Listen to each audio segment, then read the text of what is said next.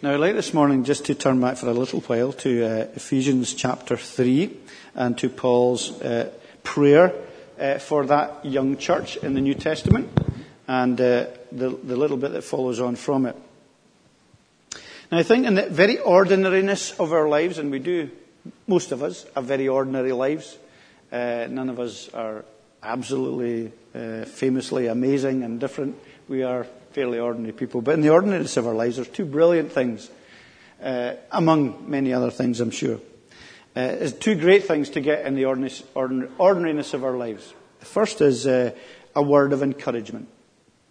You know, in our day-to-day lives, it's really nice in your workplace, your study, you come out of an exam, when you get home after a heavy day's work, whatever it might be, someone gives you a word of encouragement. That's good, isn't it?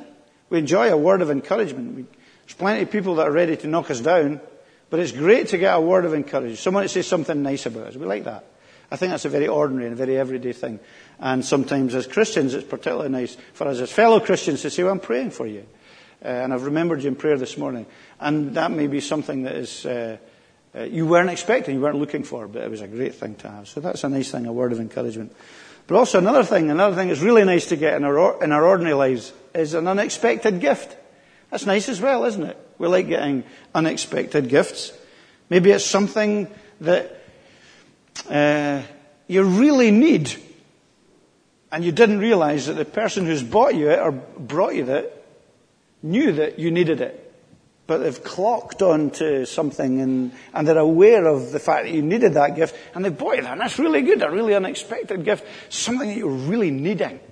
But it could also be, of course, a luxury, something you can live without, but it's just a really brilliant, a really nice luxury that just makes you feel great.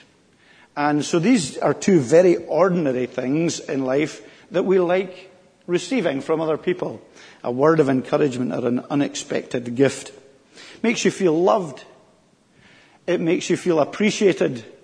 And in the kind of day-to-day mundanity of our lives, it's nice to feel that, isn't it? When we're going from one place to another, and sometimes we're knocked back, sometimes we're kicked in the guts, sometimes we're struggling to carry on, and someone does something or says something that just helps us and encourages, makes us feel loved and appreciated. Well, today I would like to do that in a kind of spiritual way. And I'd like to do that in a spiritual Christian way, especially for Amy and for Rowan today. I would like to do that for them. I would like to encourage them with nice, kind, spiritual words before their baptism, and remind them and remind us of the greatness of the gift that we have in Jesus Christ and in salvation and in our relationship with Him. I hope that it will not just be an encouragement for them, but it will be an encouragement for us all. And if you're here today and you're not a Christian, that it would be a challenge for you also to think about the gospel message and what it is that we believe and that we hold on to.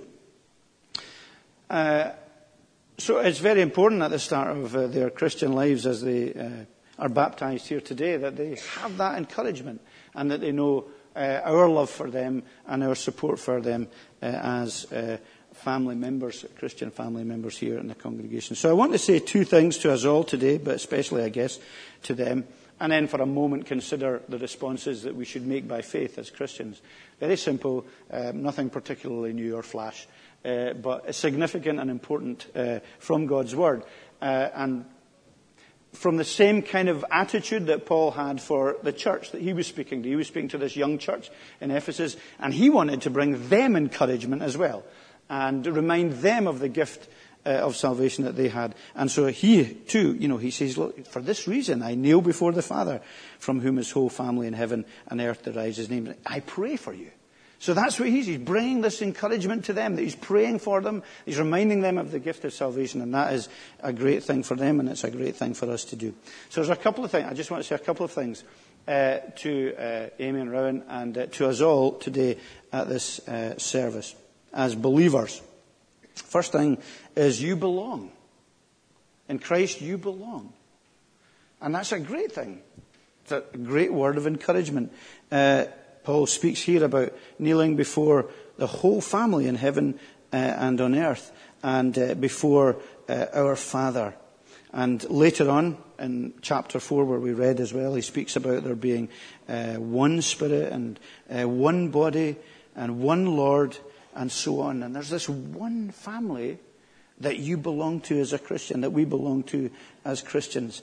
And you come by faith through Jesus Christ to be reconciled with your Father and to know company and friendship and fellowship with your divine Creator once more. We know that sin has come in and broken and divorced and estranged us from our Father and created all kinds of problems and tensions that we can't put right, but that He has come in the person of His Son to reconnect us to Himself. And we belong to His family. And we belong to the one who is the source of life, the source of love, who is infinite, who is eternal, who is glorious, who is God. And we become, in a very special way, in a very unique way, we become part of His family. The Bible speaks of us being adopted into His family. We become His children. And it's a worldwide family to which we belong, a unique family.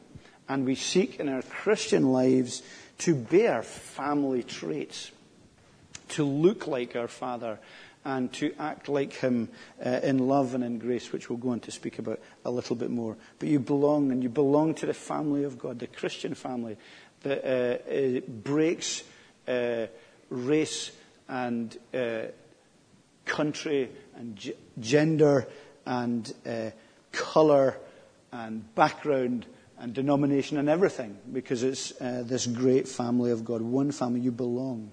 And within that family, you share that one gift of hope. He says that in verse 4 of chapter 4, there is one body and one Spirit, just as you were called to one hope when you're called.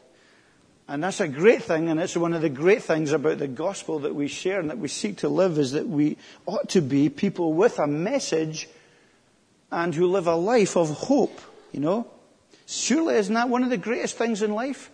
To have hope? Hope's a great thing. It's a terrible thing to ever get to the stage where you feel hopeless, where you feel in despair, to be without hope. To see someone in that place where they are without hope, isn't that a terrible place to be? And it's a place where nobody wants to be, where they can't wake up in the morning and have any hope for anything that day.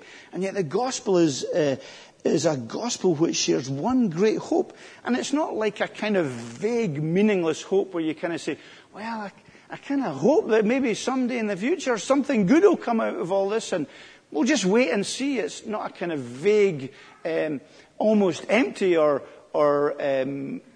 stupid or mindless or brainless or naive hope. It's not that kind of hope that the Bible speaks of. It speaks of something that's sure and certain and firm and secure, that is based on the person and the work of Jesus Christ, who is a living Saviour. We mentioned that in the prayer that we worship on the resurrection, the first day of the week, the day that Jesus rose from the dead, defeated the power of death. And it's that living hope that's based on His person and on His promises as the Creator God, the Sovereign Lord of the universe. That is the kind of hope that we have. And it's a hope that sustains us and sustains and has sustained the people of God through centuries of trial and tribulation and difficulties and struggles and doubts and fears and brokenness and suffering. It's a hope that God can redeem, that God will redeem, that God has a purpose and a plan, that God is patient and wanting no one to perish, but at the same time that we live in a battlefield for the time being until He returns and brings us into His new heavens and new earth. And it's a glorious, rich, powerful hope. We'll look at it a little bit more this evening when we're talking about the person and work of Christ. We're looking at His resurrection a little bit, look at it in a slightly different way. But it's really important for us to keep on holding on to that truth. If we lose sight of that truth, then you kind of, as 1 Corinthians says, you may as well just ditch the lot. Give it all up. We'll give it all up if He's dead anyway. There's nothing there. And if it's all just made up, then we give it up. But there's this great hope, and it's hope against all hope sometimes, isn't it? It's hope against what sometimes we feel and we see and what's around us. There's this great hope of the gospel and the glorious riches of the person and the character and the knowledge of Jesus and the hope that he brings into our lives, and the cleansing and the forgiveness. It's very easy for us to live as Christians with a spiritual poverty. The Bible speaks about spiritual riches and spiritual poverty. And it's easy for us to live as if these things aren't true. So we're actually scrabbling around in spiritual poverty, not dwelling on, not thinking about, not luxuriating in these truths, but just ignoring them and the difficulty that brings into our lives. It's a bit like maybe you go to a relative's funeral that maybe didn't know terribly well, and a family relative, and at the end of it, someone from the closer family gives you an envelope, which they say is that's just a little bit of the inheritance that's left from your relative who's died, and you're kind of preoccupied with everything else. You stick it in your back pocket, and you actually forget to open it. You think, well, I didn't know this relative very well, and I don't think they had much money anyway, and it'll only be a few bob, a few pounds, a few bit of milk money to spend. And you don't think about it, and you carry on with your life, and your life is a struggle, and you don't have much money, and you're living from week to week. And one of these days, you don't wear a suit very often, so one of these days you think, wait a minute, I left an envelope in the back pocket of that suit. I wonder if there's anything in it. I've got a lot of bills to pay this week. Maybe it'll help a little bit towards these bills. And you go and open that, and you find out that there's $5 million in a check. This poor relative that you didn't know anything about. And you've been living in poverty, but all the time you've been rich. If only you recognized it, and if only you'd taken the time to realize the inheritance that was being gifted to you. I know it's rather unbelievable, but it's an illustration. It's just a picture of what it can be a spiritual reality for us, that as Christians, we stick Jesus in the back pocket. I'm sure he'll be convenient one of these days when I'm nearly dead, or when I'm struggling with things. I'll maybe call on him then, but in the meantime, I'll just struggle away with my own life without really applying the riches, the glorious riches of his character and his person to my life, and the power of the Spirit in my heart. And we can often be, as Christians, living in the gutter spiritually, when he invites us into the throne room to be with him and to live as Christians, recognizing the glory of being in his presence. So it's one great hope that we all share and belong and have in belonging in Christ. And there's also one baptism, and that's obviously mentioned here, and will be performed shortly in the church here. And there is almost that baptism is that badge of belonging to the Christian faith. That God has given us, a sacrament that he's given us, which is a kind of visible sign of an invisible spiritual reality. There's this, the pouring out of water symbolizing the pouring out of life that he gives us, but also the cleansing that water brings, symbolically speaks of the cleansing that Jesus brings into our heart. And that baptism, putting our faith in the Christ who is the Lord of this baptism, because as the judge of all mankind, that he's the judge who becomes judged himself on the cross and takes the price and the cost for our sins that we can't deal with, and takes the death and the separation that we deserve, and takes it on himself and brings us his peace as a result when we put our trust in him and we believe in him as our substitute and our Lord. No sin, no separation, no brokenness, no failure, no mistakes, no nothing is too deep or too difficult for him to deal with and to cleanse and to work with and to forgive and to bring us from darkness into light and to cleanse us, taking the sting of death and removing it and giving us that belonging. And every believer shares in that baptism and goes through that baptism, symbolically associating and binding them to Jesus Christ as Lord and Saviour. So that's the first thing, is you belong. The second thing, briefly, and this is great as well, is the gospel says you are loved. You are loved.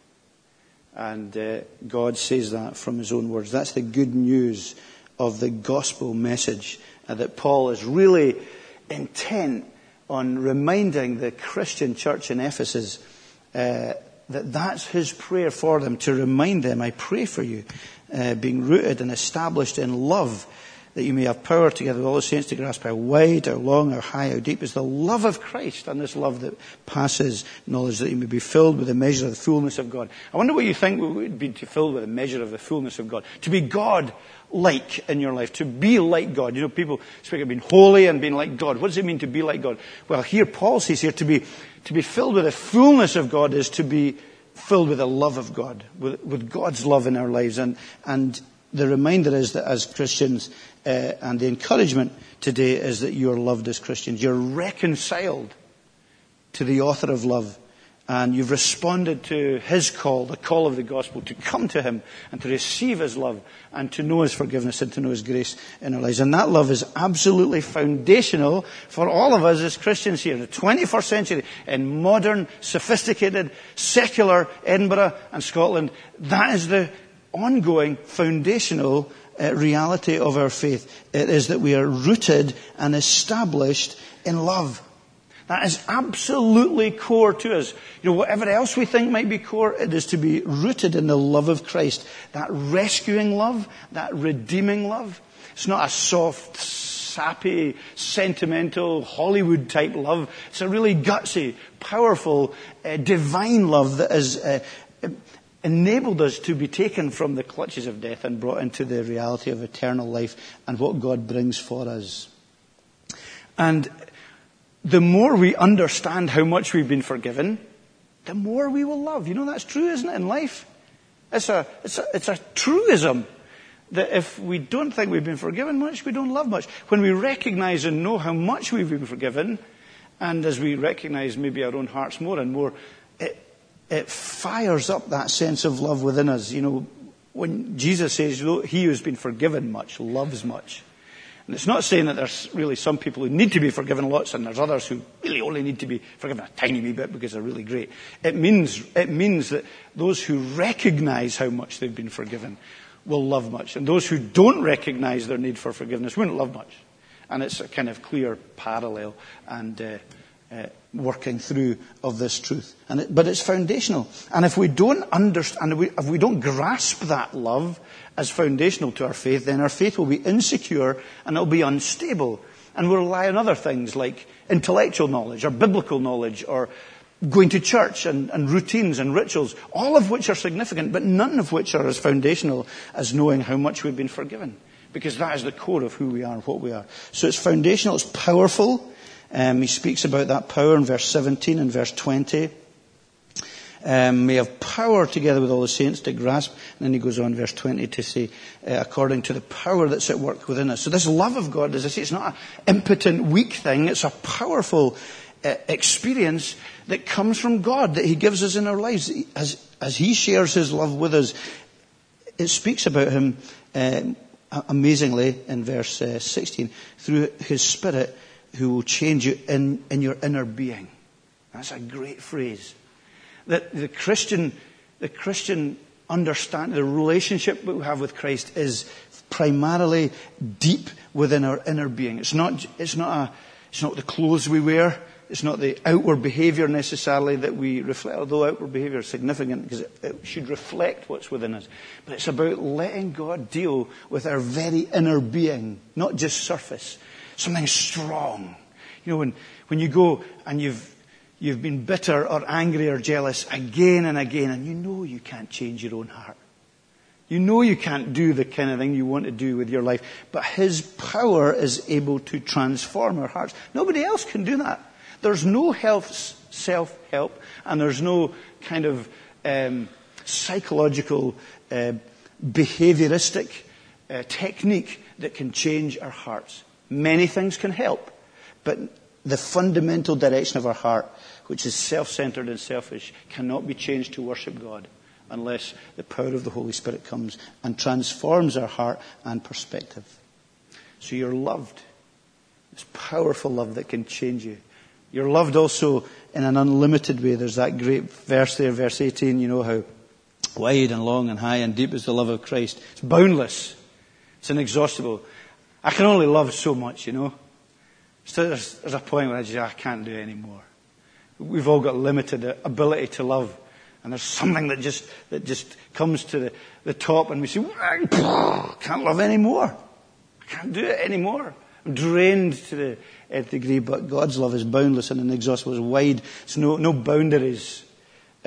Nobody is exempt. In other words, what he says, the wideness of his love, no exempt from it. It's long. It has never started and it will never end. It's from everlasting to everlasting. It's high. It's the characteristic. It's the mark of heaven and of eternity. And probably most significant, it's deep. It's incarnational. It comes down to our level. It is nailed to a cross. It goes straight to the pit of hell and separation and death and defeating power of Satan and the grave in our place. Powerful, unlimited love. And it's also a spiritual love. Verse 19 says it's a love that surpasses knowledge. In other words, it's not just a mental assent. It's not just reading about it. It's not just knowing theological truth. It's not just opening your Bible. It's more than just knowledge. It is knowledge. Knowledge is hugely important. The Bible is hugely important as God's revelation of himself to us. But it's more than just head knowledge. It's spiritual. It surpasses knowledge. And it's a love that surpasses knowing about it. It needs to be experienced. It needs to be something we put our faith and trust in. It's a spiritual relationship with our Father in heaven that needs to be developed like any other relationship through prayer and the Word. A love that's meditated on, thought about, acted on. And as we do so, and as we spend time recognizing that dimension, that area of life, that spiritual reality for us, we find that he can and is able to do for us, with respect to his love, immeasurably more than we can ask or even imagine. I don't know what it's like to be filled with the fullness of God, but I know that that is what I can attain to as I depend on Christ and keep looking to him to work through the needs that I have in my heart and life. So you're loved. You belong and you're loved. And that's true for Amy and Rowan today. It's true for us all. And just very, very briefly for a minute, a response to that. Well, may it be that we pray for Amy and Rowan and pray for each other. May we experience the belonging of the Father in our lives as Christians and the depth of his love. And the interesting thing, that the depth of his love, which is a vertical thing, okay, so we're in love with God. It's a kind of vertical relationship, our Creator, our Maker, our Sustainer, our Judge. And the response to that has it triggers a horizontal. It's a new word. It's another one for the Free Church Derek Lamont new word syndrome. Horizontal it triggers a horizontal response. So this vertical reality of knowing God triggers a horizontal response of love, and it triggers a horizontal way we live with each other. So the way we understand the love of God in our lives affects the way we live with each other. So it means, one, that we live like you belong. Okay, live like you belong. Verse 1, as a prisoner of the Lord, then I urge you to live a life worthy of the calling you've received. Okay, so live as Christians like you belong.